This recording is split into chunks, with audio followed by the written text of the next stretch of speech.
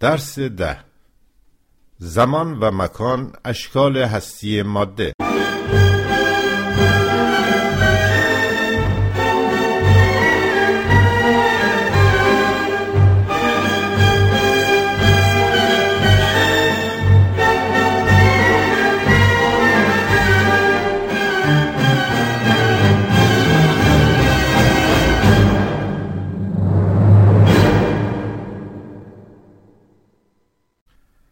زمان و مکان شکل‌های اساسی هستی ماده هستند. اشیا نه تنها در حال حرکتند، یعنی دائما در تغییرند، بلکه هر یک دارای ابعاد خاص، طول و عرض و ارتفاع، سطح و حجم خاصی هستند و نسبت به یکدیگر در وضع معینی قرار گرفتند. مفهوم فلسفی مکان عبارت است از همین خاصیت عمومی کلی اشیاء مادی، یعنی اشغال جای خاص و داشتن بعد و وضع ویژه نسبت به سایر اشیا. همه اشیا در مکان وجود دارند و نمیتوانند بدون آن وجود داشته باشند. مکان شکل هستی ماده است. به علاوه اشیا یکی پس از دیگری و در ترتیب خاص قرار دارند. یکی جای دیگری را میگیرد و سپس جای خود را به یکی دیگر میدهد. شیء تغییر می کند، دارای مدت موجودیت خاص خود، دارای آغاز و فرجام است. در دوران موجودیت و تکامل هر شیء مراحل خاص دیده می شود. برخی ها از بین می روند، بعضی پدید می گردند، برخی شکوفان و بالنده و در حال رشد و نموند و برخی دیگر کهنه و فرسوده در سراشیب تباهی و زوال. همه حرکت می کنند و این حرکت در زمان صورت می گیرد. هیچ شیئی نیست که خارج از زمان و مستغنی از آن باشد. زمان شکل دیگر هستی ماده است. مفهوم فلسفی زمان عبارت است از همین خاصیت عمومی اشیا و جریانات مادی که یکی پس از دیگری به وقوع می پیوندند و دارای ترتیب خاص معینی بوده و دارای مراحل تکامل هستند. به عبارت دیگر، زمان و مکان مقولات فلسفی هستند که شکل‌های عینی و عام هستی ماده متحرک را بیان می‌کنند. مقوله مکان نظم بین اشیاء جهان مادی و موقعیت و وضع و فاصله آنها نسبت به یکدیگر و بعد و شکل و حجم و گستردگی آنها را بیان می‌کند. مقوله زمان تناوب و توالی، همزمانی و جانشینی مراحل مختلف روزهای مادی و گذار یکی به دیگری را بیان می کند. ولادیمیر ایلیچ لنین می گوید در سراسر گیتی چیزی به جز ماده در حال حرکت وجود ندارد و این ماده متحرک جز در زمان و مکان نمی تواند حرکت کند.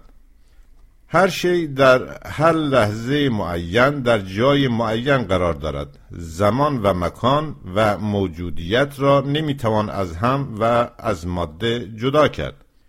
کجا؟ کی؟ این دو سوال همراه یکدیگرند. نه زمان بدون مکان و نه مکان بدون زمان وجود ندارد. زمان و مکان به طور ناگسستنی به هم پیوند دارند. ابدی بودن زمان و لایتناهی بودن مکان وابسته است به ابدیت و بی انتها بودن ماده که خود واقعیت عینی مستقل از شعور است. جهان در زمان و مکان نامحدود است. آلات و دستگاه‌های علمی ما بیش از پیش در ژرفای کیهان به کاوش می‌پردازند. تاکنون دانشمندان بیش از 300,000 میلیارد برابر فاصله زمین تا خورشید را دیده و مطالعه کردند. کهکشان ما قریب به 150 میلیارد ستاره دارد.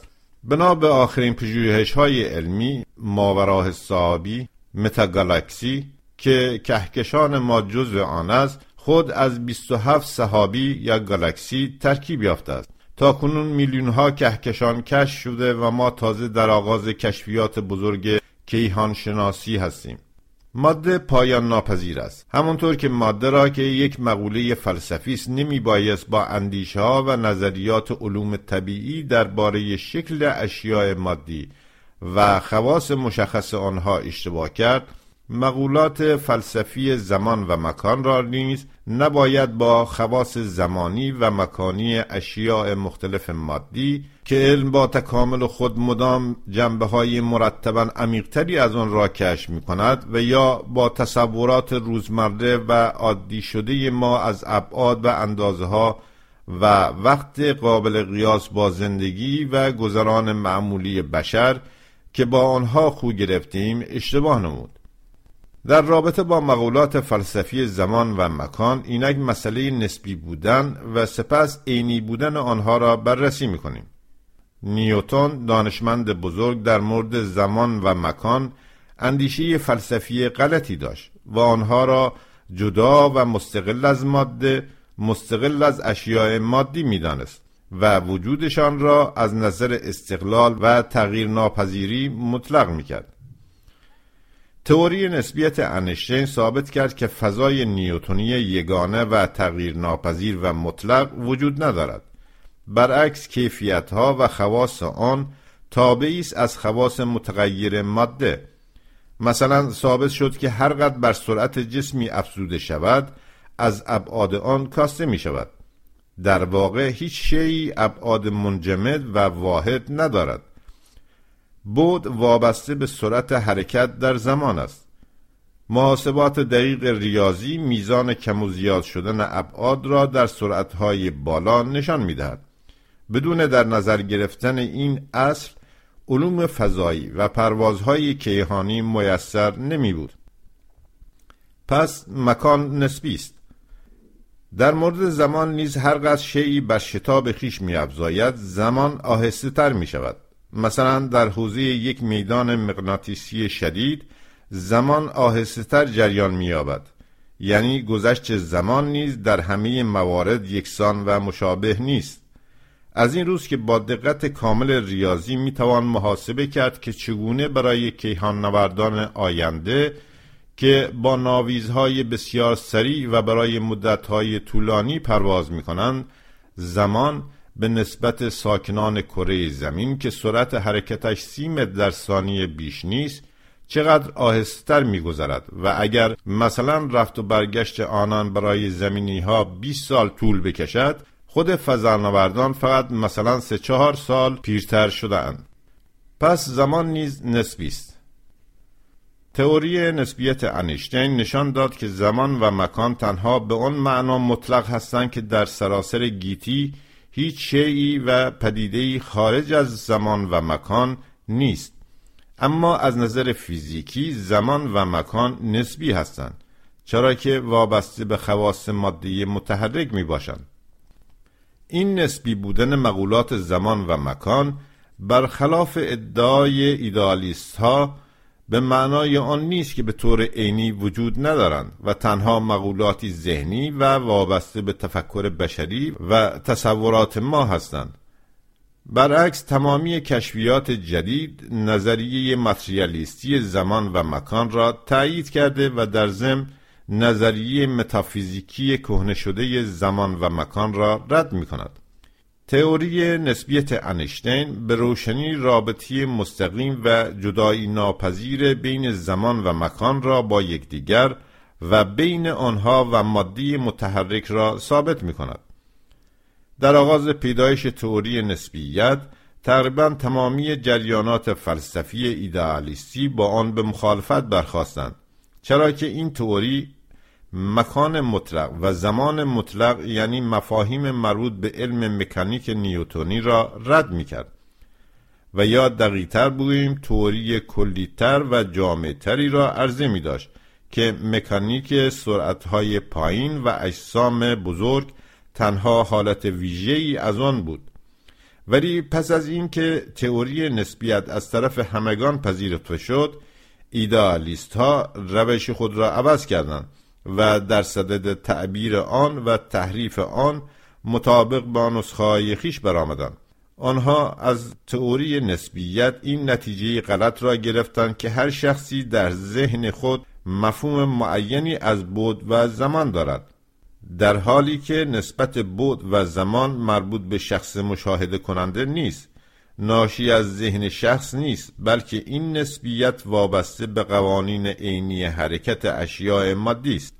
این وابستگی توسط اشکال و فرمولهای ریاضی مربوطه بیان می‌گردد و مشاهده کننده تنها می‌تواند نتایج اندازه‌گیری‌های فواصل زمانی و مکانی را که همواره مستقل از اراده هستند ضبط و ثبت کند. تئوری نسبیت انیشتین به روشنی رابطه مستقیم بین زمان و مکان را با یکدیگر و بین آنها و ماده متحرک را ثابت می‌کند. نظریه انیشتین شامل دو بخش اساسی است: تئوری محدود یا خاص نسبیت 1905 وابستگی خواص مکانی و زمانی اشیاء مادی را نسبت به سرعت حرکت آنها ثابت می‌کند. تئوری گسترده یا عمومی نسبیت 1916 نشان می‌دهد که خواص زمان و مکان وابسته به وجود اجرام مادی است. بنابر تئوری نسبیت، زمان و مکان مستقل از یکدیگر تغییر نمی‌کنند، بلکه کاملاً و متقابلاً وابسته به یکدیگرند. این ارتباط تا بدان حد ناگسستنی است که در حقیقت می‌توان آن را یک امر واحد جدایی ناپذیر دانست و زمان را بعد چهارم در کنار سه بعد مکانی به شمار آورد. این البته بیان بسیار ساده شده و نارسایی از این تئوری بغرنج علمی است که مضمون اساسی آن عبارت است از وحدت ماده و شیوه هستی آن، حرکت و اشکال عمده هستی آن. زمان و مکان آنها همیشه با یکدیگرند. به علم معاصر رابطه آنها را و نسبیت زمان و مکان و پیوند آنها با حرکت و رابطه انرژی و جرم را با حرکت و زمان و مکان نشان می‌دهد. مرحله کنونی علم و فیزیک و فلسفه مسائلی چون در نظر گرفتن زمان و مکان را به مثابه دو قطب یک ضد واقعی ماده، همچنین دوبودگی یا ثانویت، زمان و مکان و رابطه آنها با مقولات وحدت و کثرت، کل و جز، کیفیت و کمیت را مطرح کرده است، مسائلی که مورد بحث مارکسیست ها است. زمان و مکان دارای سرشت عینی مستقل از آگاهی انسان هستند. عینی بودن زمان و مکان اهمیت فلسفی فراوان دارد. فلاسفی چون هیوم و کانت زمان و مکان را فاقد هر گونه محتوای عینی می‌دانستند. در حال حاضر ایدئالیست های معاصر می‌کوشند از برخی کشفیات علم، مثلا از فیزیک مدرن و به خصوص تئوری نسبیت، سوء استفاده کنند تا عقاید ذهنگرایانه و ایدئالیستی خویش را در مورد مقولات زمان و مکان رایج سازند. ولی اگر شناخت و دانسته‌های ما از خواص ماده متغیر و مکان و زمان تغییر می‌کند و تکامل می‌یابد، این امر به معنای ذهنی بودن خود این مقولات نیست. برعکس، تمام کامیابی‌های دانش و تکنیک تنها بر شالوده بررسی و مطالعه روندهای عینی که در زمان و مکان عینی روی می‌دهند به دست می‌آیند و تنها یک چنین بررسی و مطالعه می‌تواند ثمربخش، علمی و درست باشد. زمان و مکان عینی هستند. انگلس می‌نویسد یک موجود خارج از زمان همونقدر بی معنا و تهی از منطقه است که یک موجود خارج از مکان، و اضافه می کند دو شکل هستی ماده بدون ماده البته هیچند. نه زمان خارج از ماده وجود دارد و نه مکان تهی از ماده یا خلأ مطلق. علم مدرن تئوری نسبیت و به ویژه تئوری کوانتیک میدانها نشان می‌دهد که خلأ به معنای رایج آن وجود خارجی ندارد. میتوان فضا را از همه اجزای اولیه نظیر الکترون و پروتون و فوتون و غیره خالی کرد، ولی همیشه چیزی در آن باقی خواهد ماند که دارای خواص فیزیکی معینی است و این چیز خود بر اجزای اولیه تأثیر می‌کند و از آنها تأثیر می‌پذیرد. خلا عبارت است از حالت ویژه معین میدانهای مادی فیزیکی که همواره خواص مادی مشخص دارد. علم به پیش می رود و عقاید و اندیشه های علمی درباره خواص زمان و مکان تغییر می پذیرد و غنی‌تر و ژرف‌تر می شود. اما این تغییر به هیچ وجه اصل فلسفی عینی بودن زمان و مکان را به مثابه شکل‌های هستی ماده خدشه‌دار نمی‌سازد. برعکس به ما کمک می‌کند که به گفته لنین عمیق‌تر و صحیح‌تر به کنه آنها پی بریم و زمان و مکان عینی را دقیق‌تر بشناسیم. در اندیشه‌های فلسفی ایرانی به مقولات زمان و مکان توجه کمی مبذول نشده است. به صورت کاملا ساده میتوان گفت که به ویژه زروانیان و دهریون برای مقوله زمان اهمیت ویژه‌ای قائل بودند. در کیش زروانی، زروان بیپایان یا زمان مطلق اساس سیستم نظریات است. درباره دهریون نیز یکی از شارحان نوشته است: آنها میگویند این جهان و عوارض آن و ترکیب اجسام و ترتیب اعمال و تضاد اشیا و اختلاط عناصر همه نتیجه تحولات زمان نامتناهی است. همچنین سنایی شاعر بزرگ ما در بیان عقیده دهریون ایرانی و در مورد لایتناهی بودن جهان مادی در زمان و مکان و نه عقیده خیش چنین می سراید: خیشتن رنجش داری چون به عالم بگری، تا بدانی کین قدیم است و ندارد کردگار. طبع و آخشیج و هیولی را شناسیم اصل کون، هر که را این منکر آمد عقل او گیرد غبار.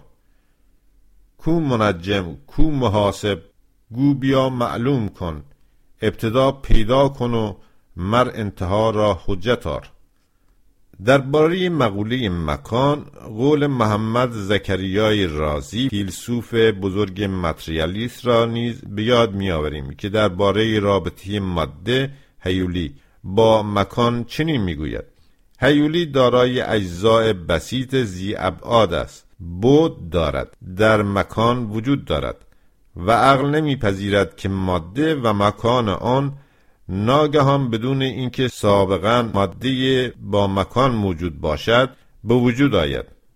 چون همواره هر چیز از دیگر چیز پدید می آید، ابداع محال است و واجب آید که هیولی قدیم باشد و چون هیولی را که قدیم است از مکان چاره نیست، پس مکان قدیم است. در توضیح اندیشه حکیم ایران شهری نیز نوشتند: وی برای ماده اجزای لایتجزا قائل است و ماده را قدیم می داند، نه محدث. به عقیده وی چون هیولی قدیم است، پس مکان نیز قدیم است.